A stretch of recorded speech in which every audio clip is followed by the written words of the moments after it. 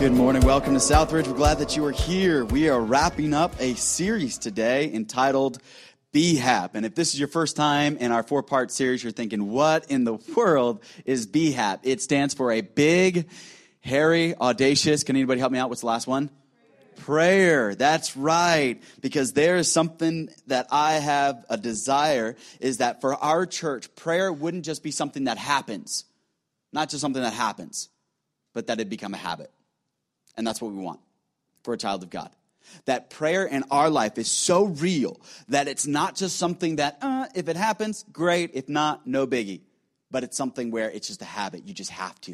You just have to. For some of you, the habit is to glance at your phone every time you have a free minute. For some of you, the habit is to bite your nails. For some of you, the habit is to, as you're at a stoplight, pick your nose. I don't know why. It's gross. Stop doing it. But there's just that habit. You're at the stoplight. It's just, you just do it. Or we have these weird habits where everybody's just kind of, some of you are really grossed out right now. You're like, I was having a good Sunday morning until you just brought up that. Have you noticed, though, just at the next stoplight, just stop, look left, look right. I bet you. There's something's going to happen, all right? I just guarantee it, okay? Some of you are like, what are you talking about?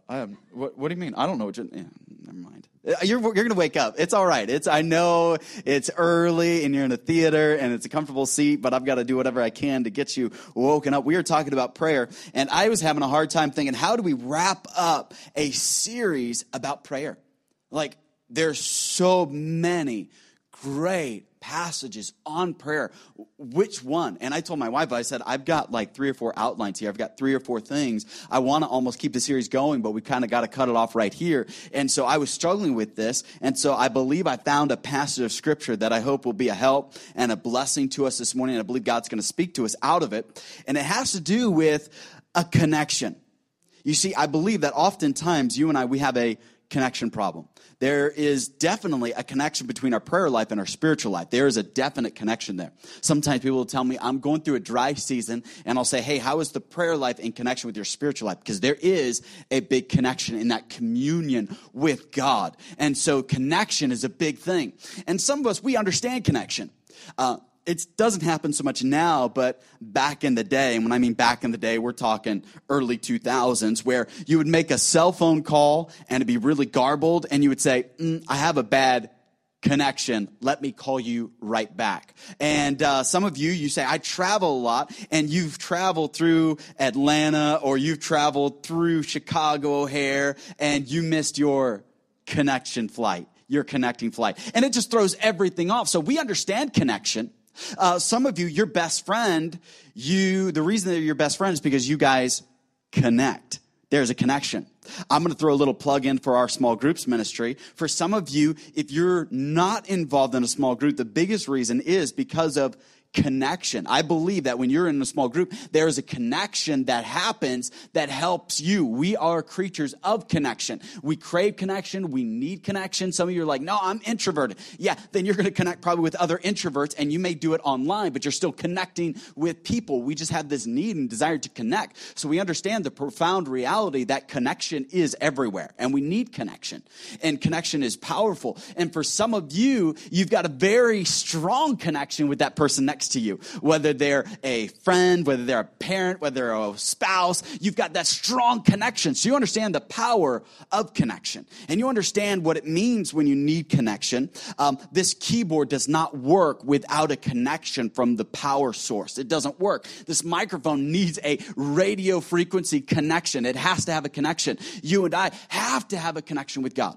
You say, well, God's inside of me. But prayer is that main channel where we have that connection. And for some of us, you're saying, what's the matter? And there's the connection problem between our prayer life. And so we're going to deal with that this morning on how do we have the right connection. And if you have your Bibles, we're going to go to Daniel chapter number 6. And if you don't, it'll be up on the screen. Or if you've got a worship guide, it'll be in your worship guide. Or if you have a smartphone, tablet, we're going to look at this scripture. And what I like to do, and this may seem weird, but I like to have a stand.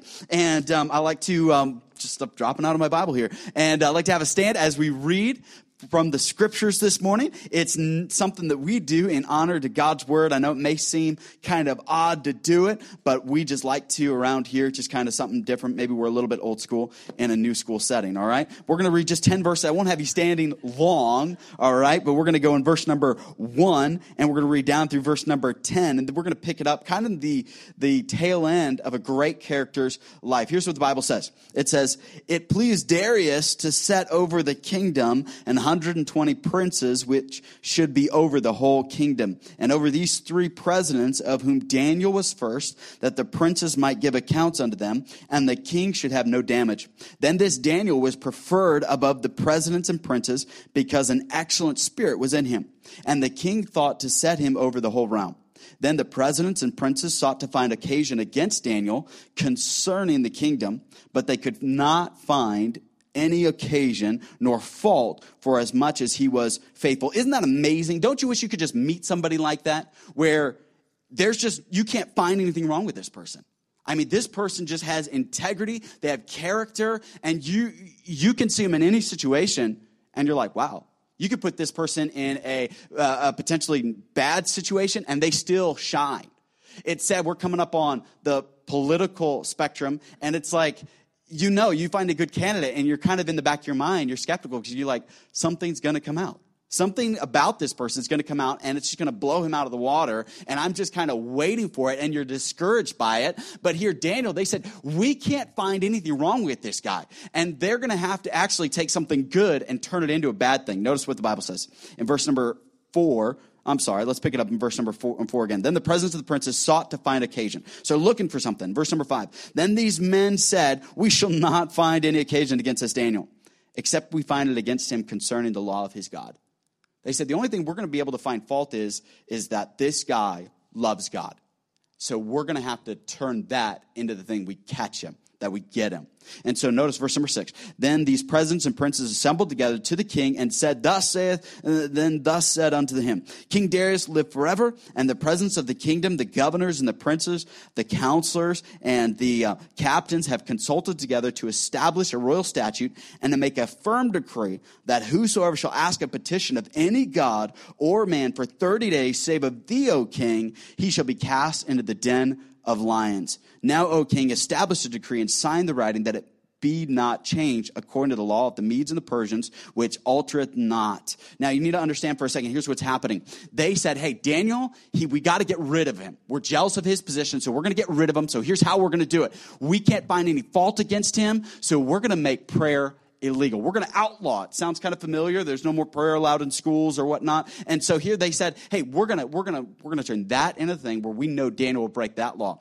Darius goes along with it because he's the new king trying to promote unity. And so he's thinking, hey, this will promote unity. We've got this new law. So he goes along with it. Verse number 9, "Wherefore King Darius signed the writing and the decree." Verse 10, "Now when Daniel knew that the writing was signed, he went into his house, and the windows being opened in his chamber toward Jerusalem, he kneeled upon his knees 3 times a day, and he prayed and gave thanks before his God, as he did aforetime.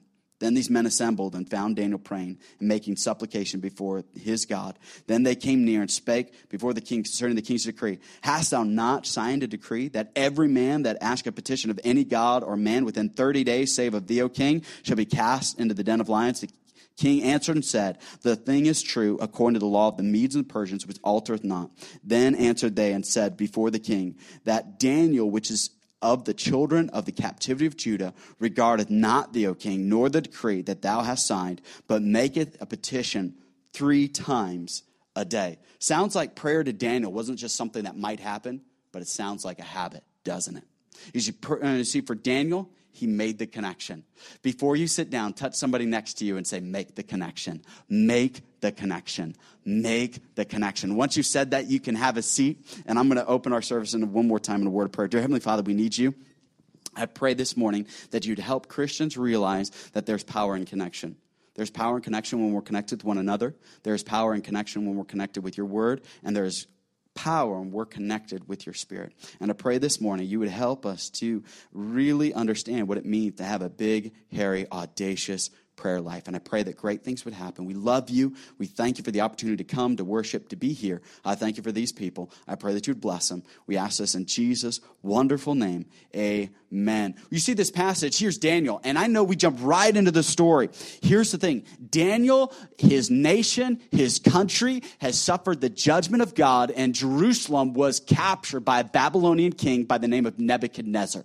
Now, Daniel's about 80 years old. So that happened many years ago, okay? So Daniel has really grown up in Babylon, along with some of his friends. They kind of grew up there. They're brought up in the culture. But yet Daniel had a habit of praying towards Jerusalem. We're going to dive into that in just a little bit. But God brought judgment to the nation of Israel because they had turned away from him. And God said, hey, I'm going to bring your nation back. But first, you're going to suffer judgment, and I'm going to take you away into Babylonian captivity. And so that's what's happened. And in Daniel chapter number 1, we see that take place. Well, after Nebuchadnezzar fell, you have a new king. His name is Darius. The Medes and the Persians got together to take out the Babylonian kingdom, which was the world's superpower at that time. And so Daniel, who is in retirement, is called out of retirement for this new king, because this new king is going to kind of set up his own government, okay? So he's going to set up, and the verse number 1, it says he set over the kingdom and 120 princes. So he's going to set over his entire kingdom. The Babylonian kingdom was the world's superpower at that time, okay? They ruled all the known world at that time. Well, the Persian and the Medes, they rose up, they took over, and so they're going to establish a new government, and the new government they established was with 120 princes. Now, over those 120 princes, there were 3 that were going to be over those, that would report directly to the king, all right? And one of those, the chief of those 3, was Daniel. Daniel's called out of retirement. Here's what's amazing, okay? Here is a prisoner of war now becomes the prime minister of a country. Isn't that just amazing? How God can take somebody who was in a terrible situation. God says, I'm going to promote you even in the worst of circumstances. I'm going to do something great with you, but you've got to stay connected to me. See, there's a connection, and there's the connection. You need to understand there's a connection between our dedication and our development. There's a connection between our dedication and our development. You say, what do you mean? Notice, if you would, verse number 5. Then said these men, we shall not find any occasion against this Daniel, except we find it against him concerning the law of his God.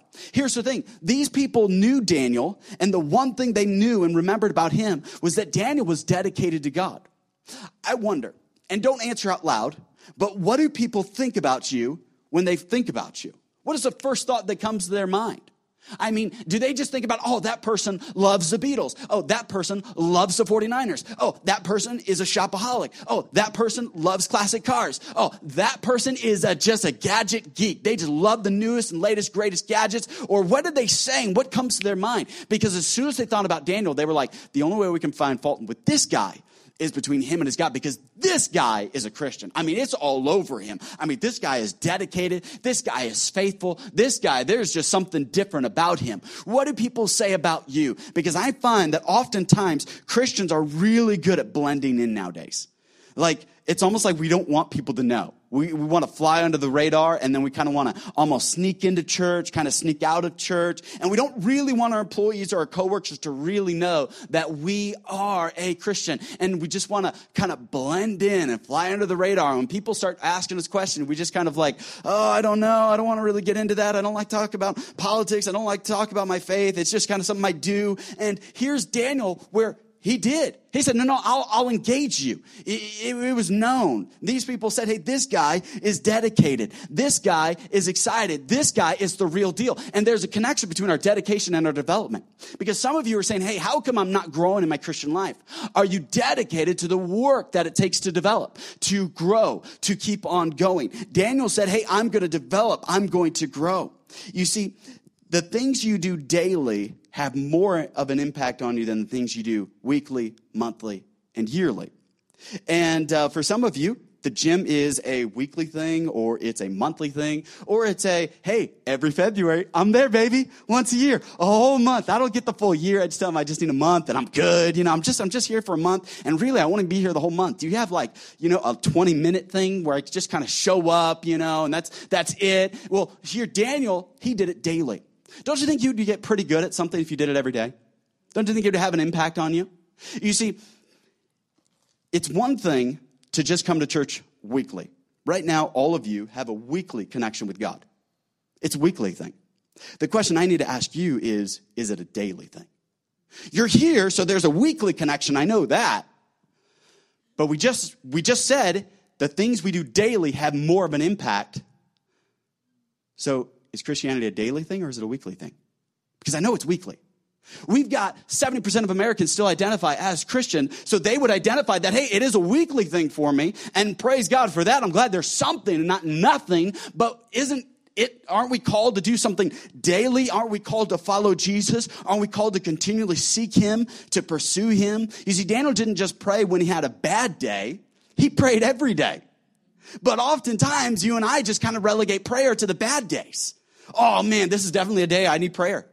I mean, as soon as it goes bad, I get on Facebook. Everybody, y'all pray for me now. I'm having a terrible day. Well, what about when don't you need prayer all the time? Shouldn't it be just a daily thing? You see, here's the deal. Here's what I found with my life, and maybe yours is similar to this, is we want God to provide for our need even before we have a need.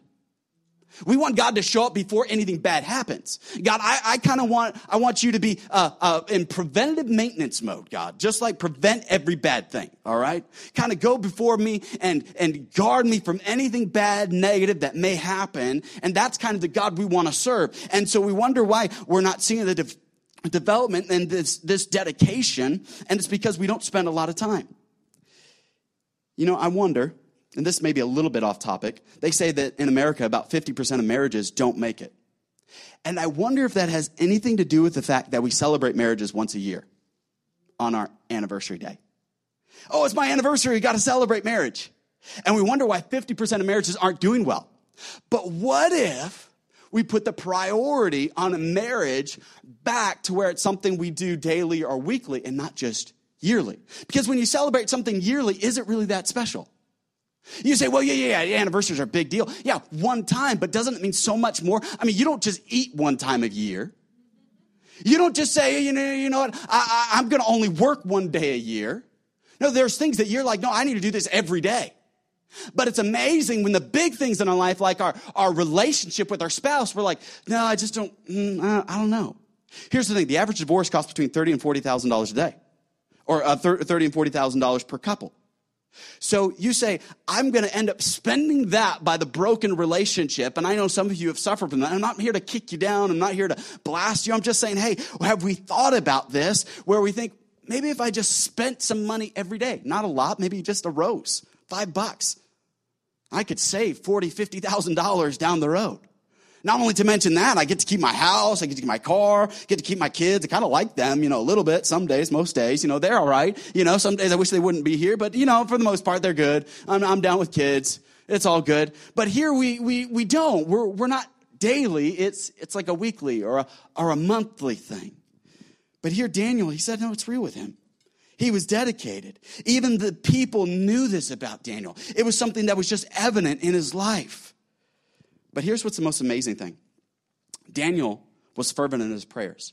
Notice, if you would, verse number 10, the Bible says, now when Daniel knew that the writing was signed, he went into his house, and his windows being open in his chamber toward Jerusalem, he kneeled upon his knees 3 times a day and prayed and gave thanks before his God as he did aforetime. Notice that Jerusalem. You see, here's the thing. Daniel is going to prophesy later on in this book, verses chapter 7 through 11. He's going to prophesy that for 70 years, the children of Israel will be in Babylonian captivity. Daniel's 80 years old. He's never going to get to see his homeland again. He doesn't see it again. But yet he's praying for it. Because he says, hey, I'm looking toward Jerusalem. I'm praying for something. That takes dedication, doesn't it? To pray for something you're never going to see. This is powerful, parents. So you and I need to start praying for our children's spouse that we may never meet, or our grandchildren that we may never meet. We need to start praying things that we may never see in our lifetime. We may never see a great revival in our country, but we need to pray for stuff that we may never see. Daniel said, I know I'm not going to see this, but he still prayed for it. You and I, we only want to pray for stuff we know we're going to see. God, just fix my electric bill right now. God, just fix my kid right now. How about, God, I don't know exactly what you've got for him down the road, but I'm praying for something that I'll never be around. Because a lot of times I find that my prayers revolve around me, which is selfishness. But when you start throwing prayers that you're saying, I may never see this, God says, I get glory out of that because it has nothing to do with you. It has everything to do with the glory of God and the work of God. So when we are here trying to get a church off the ground and praying for something, we're praying for a church in this community that generations from now will be affected by, and they may never meet us. They may never know us, but we're doing it for them. That's who we're doing it for. We're praying for people that we don't know yet. When you're out there doing the Occupy All Streets and you're passing out flyers, you don't know who you're touching. You're praying for an impact that we'll have that you may never get to see. You're part of something. And for some of you, that's the most selfless act. That's the most God-honoring, glorifying act. When you start praying for something that you know you're not going to see. You see, Daniel was praying for his homeland that he would never get to see again. Let me ask you a question. Can you pray with intensity when there is no emergency? Because I find in my own life, it's when the emergency comes, that's when I get intense.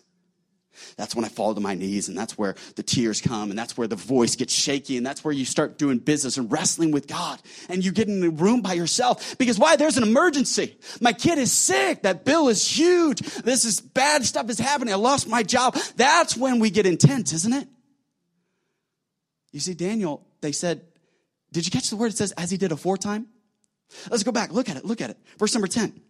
They said, here's Daniel in verse number 10. He said in the very last word, as he did aforetime. Daniel knows the law's been signed. He knows he's going to go to a den of lions, but yet he still does the same thing. With the window wide open, this guy is bold. He's saying, I don't care. This is my habit, and I'm staying intense about it. Before the emergency, it was just normal for him. For some of you, you wish you could pray with intensity when there is no emergency, or with intensity just like there was an emergency. So you develop the habit of it. Some of you, you're amazing. You can go into the gym in an hour and a half, 2 hours, have the workout of your life where we would just watch you and get tired. And we were just like, I'm sweating, man. We've got your big old, and a big old double down whatever from In-N-Out and just chomping that thing down. And you're just like, wow, I'm just exhausted looking at you, And no, you're in a food coma, actually. But, there's just these things that you do and people are just amazed by you. But yet to spend 5 minutes in prayer, you're like, you sweatband on, water bottle, eye black. You're like, whew, get myself psyched up. You got Rocky music playing. And you come out of your prayer closet, and your wife's like, that was 3.5 minutes. What? Felt like an hour in there. I was like wrestling with God. I was calling down fire from heaven. And, honey, I heard you snoring. What? I wasn't snoring. I wasn't, And it's one of those things when it comes to you and I, having that time with God and just that intense time, it's a habit. It's not something that just happens. And so can we pray with intensity when there is no emergency? Secondly, can we pray with consistency when there is no ceremony? When nobody's watching.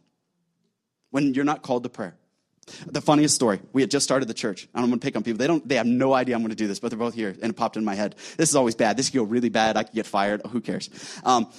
The second Sunday of our church, we had a brand new visitor come. And then Pastor Chris and I, we had started this church. We were excited. And all of a sudden, I walk out, and he kind of takes the end of the service and everything. And we had visitors there, and it was just full, and it was exciting. And his second Sunday, and nobody really knew anybody. We didn't know what we were doing, so, kind of like now, but we just kind of fake it till we make it. And all of a sudden, Pastor Chris just says, Raul, pray. And Raul just stares, like, what? It's my second week here. I don't know you.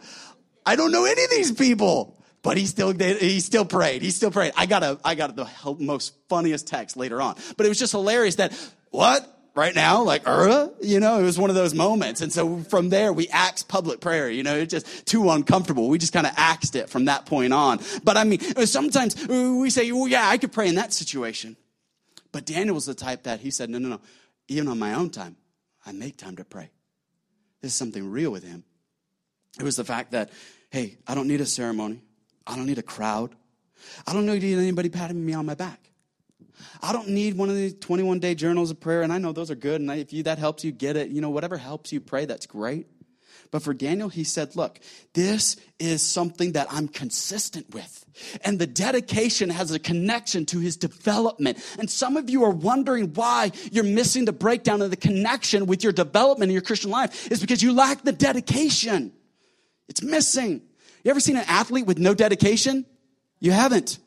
Unless you're watching T-ball, unless you're watching your little kids' soccer games. But on professional TV, you don't see it. Why? They don't make it. They all have dedication. Even the guy on the bench has to have some dedication to even just stay on that bench. They don't keep you.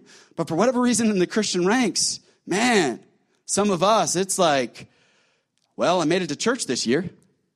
What do you want? Like a medal? Like, really?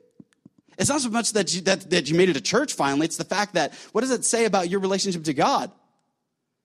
Is it real? Is it something that's that important or maybe not? You see, it's one of those things where we're coming back to this relationship, this connection, and you're wondering, why am I not connecting with God? You see, for Daniel, this was not just a ritual. This was a routine for him. This wasn't just something that he came was a part of. This was real for him. You see, sadly, we live in a society that cares more about 15 minutes of fame than a lifetime of faithfulness. We want that 15 minutes.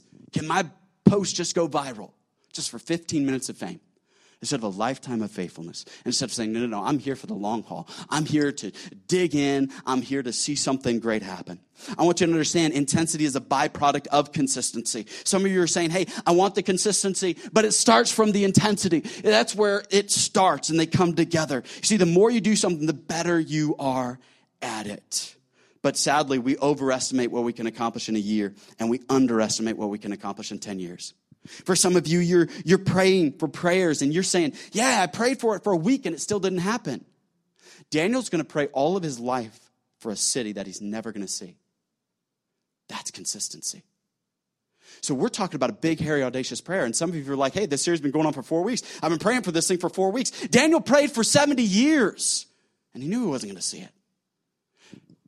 Can you stay focused on something like that? Can you say, this is what I'm asking God for? This is what God, it's me and you, and I'm begging you for this, and I don't care how long it takes. I'm just here. I'm just here. A parent knows this when it comes to their children. They're saying, I'm not giving up on this one. I don't care how far gone they are. I'm not giving up.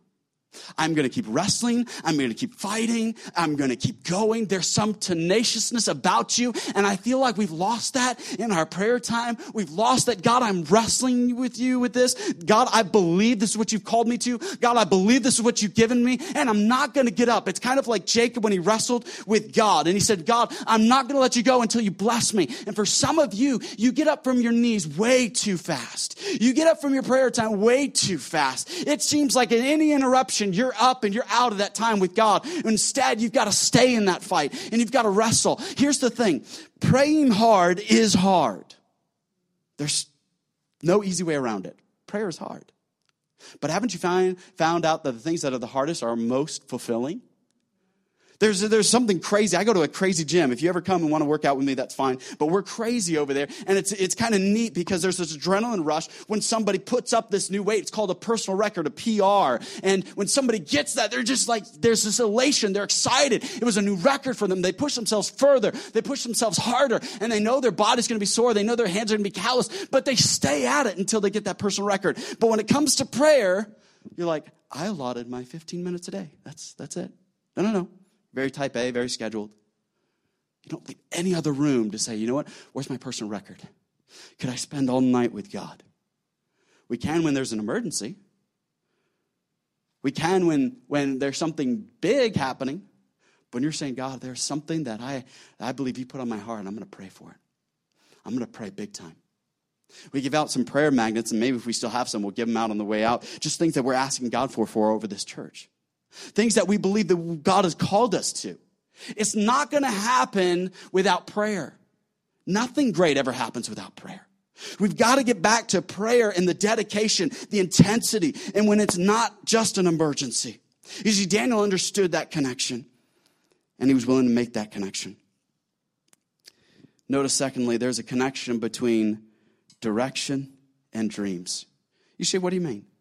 Notice if you would, verse number 10, one more time. It says, now when Daniel knew that the writing was signed, he went into his house, and the windows being opened into his chamber toward Jerusalem, he kneeled upon his knees 3 times a day. Why?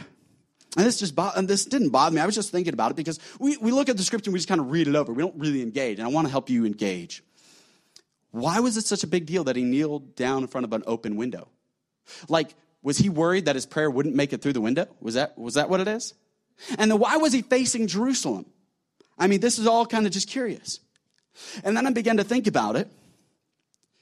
It helped him stay focused. You ever heard this term? Eyes on the prize. Daniel had eyes on the prize. He said, I'm praying for a city, so I'm going to look at it. I'm going to face it. Eyes on the prize. I know what God has given me. I know what God has called me to. Eyes on the prize. Looking towards it. We understand it in football, hockey, soccer, golf, bowling. We understand it in everything, but we don't understand it in our faith. We don't get our direction in the same direction as our dream. We don't set our focus on our faith. We don't set our direction in our dreams. And God is saying, hey, Daniel said, I'm going to get lined up. My direction is going to be lined up with my dream. For some of you, God is going to put a fire, a dream, a vision in your heart, and you're not even facing it. You're saying, God has called me to do this. Are you serving? Are you doing anything? Are you just sitting on your blessed behind doing jack squat? Or are you saying, no, this is what God's put in my heart. This is what I'm doing. I'm engaging with it. I'm facing it. I'm staying focused on it. Some of you understand this. When you were in high school, you would put quotes on mirrors to get something done. You would put it in your car just to remind you, to keep you focused on something. Some of you've got that position at your job and you walk by that office and you kind of look at that office and say, one day, I'm going to be there. And it's not an ego pride thing. You're just trying to keep yourself focused. You're just trying to keep the eyes on the prize. And for Daniel, he said, windows open. I know I may never see it, but if I'm going to be diligent in my prayer, if I'm going to be consistent in my prayer, I got to be looking at the direction of my dreams. And for some of you, that's why your prayer life sucks. Because you have nothing that you're facing.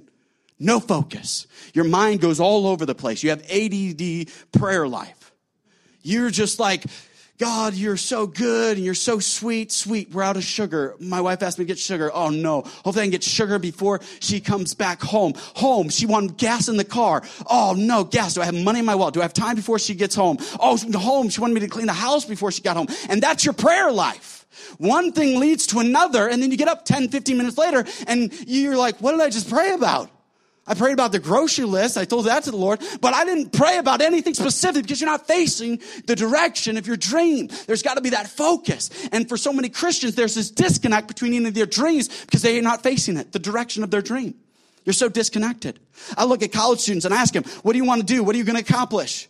I don't know. I'm going to Starbucks and I'm going to this community college. And I'm like, okay, so no plans, nothing.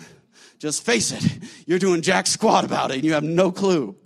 Like you have no direction. Let's start here, okay? Do you want to have a house one day? Okay, yes, you want that. Do you want to be married one day? Okay, good. Take a shower. Buy some deodorant. Cologne works really good. All right. Now, you're very antisocial. Give me your PS4. Let's throw this away. You're 28 now. That's only for 1 or 2 hours a day, not 14 hours a day. There's simple things, all right? Let's work on this. We need to stay in the direction of our dreams. But Christians, we're just all over the place. And we're not in the direction of our dreams. And Daniel said, oh, windows open. He didn't care if anybody saw because he was focused on the direction of his dream.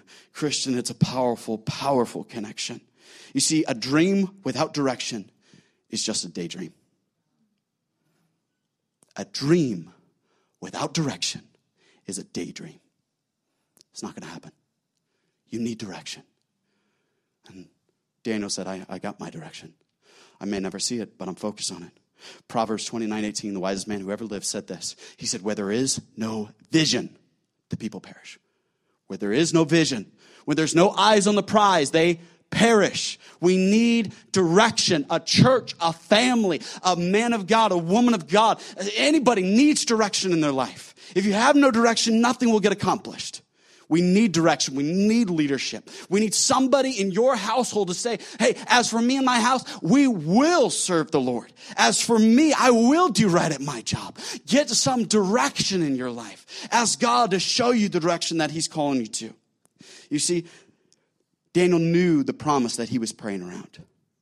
He knew exactly. There's an old joke of an elderly couple, and I'm not picking on anybody, but they were driving, and the husband said to his wife and said, honey, I got a good news and I got bad news. And he said, let me start with the bad news. The bad news is we're lost. The good news is we're making great time. No direction. We need direction. Not only that, and thank you for the courtesy laugh. I'll pay you later. That was very sweet.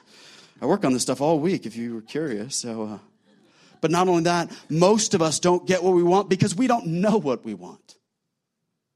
Some of you are like, I haven't had an answer to prayer in the longest time. Because you don't know what you're praying for. You don't know. You ever been behind that person in the drive-thru? They think that they're going to sit there and then kind of make up their mind, like it's going to appear to them. And I'm like, no. The drive-thru is for those people who know what they want. It's not for the people who have no clue and who are asking for things that aren't on the menu. Do you guys sell tater tots? No, we don't. I'd really like some chicken and waffles. Please tell me you got chicken and waffles. It's McDonald's. We don't do chicken and waffles. Steak. Do you guys have steak? That would be really good. No, it's McDonald's. We don't even serve real meat here, buddy, okay? It's like, come on. Man, sorry, McDonald's employees. I apologize. But we understand that there's those people that you're just like, no, they need to know what they want. I follow a couple things in life, and I've always been curious about the Walt Disney Corporation because it's an amazing company, amazing corporation, just how it started from nothing. The story is just incredible. Walt Disney, before he passed away, had purchased some land in Florida, Orlando, to build Walt Disney World Epcot Center. Unfortunately, many of you know he died before that was ever completed. And so on the grand opening, a good friend of Walt's was talking to Walt's brother, Roy Disney. His name was Art Linkletter, and he used to do the show that children say the darndest things. Some of you may remember. And so here's Art Linkletter, and he's talking to Roy, and they're looking at Walt Disney World and the Epcot Center. And Art looks at Roy and says, don't you wish Walt could have seen this? Roy simply replied, Walt did see it. That's why it's here. The direction of the dream. For some of you, you're saying, I'm not accomplishing anything in life. It's your direction. There's none. Where there is no vision, the people perish. Where a church has no vision, it will perish. It will fail. All throughout Scripture, we're supposed to have a vision where nothing great will ever accomplish, not just for a church, but for your family. What's the vision for your children? What's the vision for your home? What's the vision for your job? What's the vision? My brother called me the other day. We talked for a good hour and a half, and he had some things going on. And he was asking me about, how did you get to the point of planting the church? And I said, Daniel, there's a lot of guys want to plant churches, and I'm all excited about it. I really am. I believe the church is the hope of America, hope of the world. I believe very strongly in it. I've given my life to it. And I said, Daniel, a lot of guys want to do it. And I'm excited that they want to. But when I ask them why, they come up with, the world is dying and going to hell. We got to reach them. And I say, yeah, that's good. Well, I just believe that we're not effective at reaching this people group. Okay. I'm just irritated that church is just done poorly. The music's bad, the preaching's bad, and we just got to do it differently. Okay. I just feel this sense of, I just got to do something. Okay. And I told Daniel, I said, I talk to guys all the time. People call our church. Man, I get emails. This week I got 3 emails, several phone calls, people just saying, hey, how do I do this? What about this? But I told my brother, I said, Daniel, the thing that scares me is never once in my experience, which is limited, has anybody said, I got this vision from God of this church. And I just can't let it go. It's just so real with me. I just see it. And I may not be the person for it. I may not have the ability. But I just got to go after it because of the vision. Everybody's showing me the need, but they're not telling me the vision. There's got to be a vision. Because where there is no vision, people perish. Do you think Daniel could have stayed at it for 70 years knowing he was never going to see it without vision? No. Do you think you're going to stay at the Christian life with intensity and dedication without vision? No. Some of you know there's some people that used to be here that aren't here. We love them. We miss them. We don't think bad of them. Not at all. But in my heart, I think, did I not do a good enough job giving them a vision for what could be and what should be? Because where there is no vision, the people perish. Because there's a connection between our direction and our dreams. We're running out of time. Last point. The last connection we need to make. There's a connection between decisions and our design. You say, what do you mean? You see, Daniel here, we pick it up in the story right in the middle, and it's hard to see how was he able to make this monumental decision where he was able to decide that, hey, I'm going to do what's right even when it hurts me. Because the Bible even said in verse number 3, then this Daniel was preferred above the presidents and princes because an excellent spirit was in him. There was just something different about Daniel. His spirit was just a dead giveaway. There was something excellent and awesome about him. But I was thinking, where did that start? And I had to go back to the first chapter of Daniel. And in Daniel chapter number 1, verse number 8, there's a familiar scripture. Some of you have memorized it. Some of you know it. And if you don't, let me read it for you because it's powerful. Daniel's just a young teenage boy. He's just been taken from his homeland. No parents, no pastor, no podcast, no anything to keep him grounded. And notice what he does at verse number 8. The Bible says, but Daniel purposed in his heart that he would not defile himself with a portion of the king's meat, nor with the wine which he drank, nor therefore he requested of the prince of the eunuchs that he might not defile himself. You need to understand something. He was Jewish. They had some Jewish dietary laws. And he said, even though I'm in a strange country where those laws don't apply, I'm still going to hold to how I was brought up. And he stuck to it as a teenager. Peer pressure is powerful today. We give teens a hard time about it, but I think it's just as real for all the adults in this room. Just as real for every mother in this room. As soon as you have a new baby, which is exciting, baby Carter's here. If you haven't seen him, he's cute. He was just born a little over a week ago. To Becky and Chris, we're excited for them. But as soon as you have a new baby, you take that baby anywhere. Everybody wants to give you advice. Everybody wants to tell you what you should feed them, what you shouldn't feed them. Oh, you're being too rough. You need to hold them like this and make sure they sleep with you or don't let them sleep with you. That's how they can be asphyxiated. And no, don't do this. And make sure you let them cry or, oh, no, don't let them cry. Or there's Baby Wise book. And everybody wants to give you all kinds of advice. Everyone wants to tell you peer pressure. But here, Daniel, he purposed in his heart. He made a decision. And I love the fact that he made this decision, because it forever changed the course of his life. Daniel was able to stand in a moment where it was difficult and where it was hard because he made a decision. You see, for some of you, you're only one defining decision away from a totally different life. You're just one defining decision away from a totally different life. Be it physical, be it emotional, be it spiritual. It takes one decision. One decision to say, yes, I'm just going to go to the gym today. And yes, I'm going to go tomorrow. Yes, I'm going to eat right. Yes, I'm just going to read my Bible. Yes, I am just going to pray. That can forever change your life. And Daniel, when he was young, made that decision. You see, the best time to plant a tree was yesterday. The second best time to plant a tree is today. And for some of you who are saying, I missed yesterday, that's okay. Today's the second best time. Start today. What is God putting on your heart? What is God speaking to you? As we're reading these passages, some of you, you're sitting there, and God is bringing things to your mind, and God is burning something on your heart that is just so real with you, and God is speaking something over your life because you need to make a defining decision that'll totally change your life. And Daniel, he made that decision. Even though in chapter number 6, he knew, I'm going to the den of lions. Even though he knew this is not going to end well.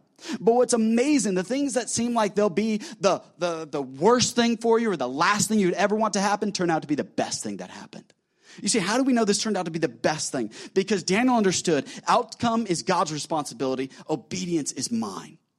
Outcome is God's responsibility. Obedience is mine. He was obedient, and so God did something amazing. In this passage, notice, he gets thrown in the den of lions, but here's what God does because of that den of lions. Verse number 16, then the king commanded, and they brought Daniel and cast him into the den of lions. Now the king spake and said unto Daniel, thy God whom thou servest continually, he will deliver thee. Okay? He seems pretty confident, but notice, verse number 18, then the king went to his palace and passed the night fasting. Neither were there instruments of music brought before him, and his sleep went from him. Basically, this guy can't sleep. He's saying, yeah, God's going to save you, but he's just up all night, worried about it, but he's seeking God. And then in verse number 19, then the king arose very early in the morning and went in haste to the den of lions. And when he came to the den, he cried with a lamentable voice unto Daniel. And the king spake and said to Daniel, O Daniel, servant of the living God, is thy God, whom thou servest, continually able to deliver thee from the lions? Then said Daniel to the king, O king, live forever. And then at that moment, something amazing happens. Very end of the chapter, verse number 25. Then the king Darius wrote unto all the people, nations, languages that dwell in the earth, peace be multiplied unto you. I make a decree that in every dominion of my kingdom, men tremble and fear before the God of Daniel, for he is the living God, the steadfast forever, and his kingdom, that which shall not be destroyed. His dominion shall be even unto the end. He delivered and rescueth, and he worketh signs and wonders in heaven and earth, who hath delivered Daniel from the power of the lions. So this Daniel prospered in the reign of Darius and the reign of Cyrus the Persian. So God took the worst thing in Daniel's life and turned it into the best thing. He brought not only a king back to God, but he brought an entire nation back to God. So God is going to take that thing that you think is the worst thing, and God's saying, I'm going to do something awesome with this. I'm going to turn this thing around. So when you say, God, I'm going to make a defining decision, God says, I'll use that. And then lastly, the greatest step you take in spiritual maturity is when you realize that God is not part of your life, but he is your life. Not just a part. He is. Not just a little portion. He is your life. Let's pray.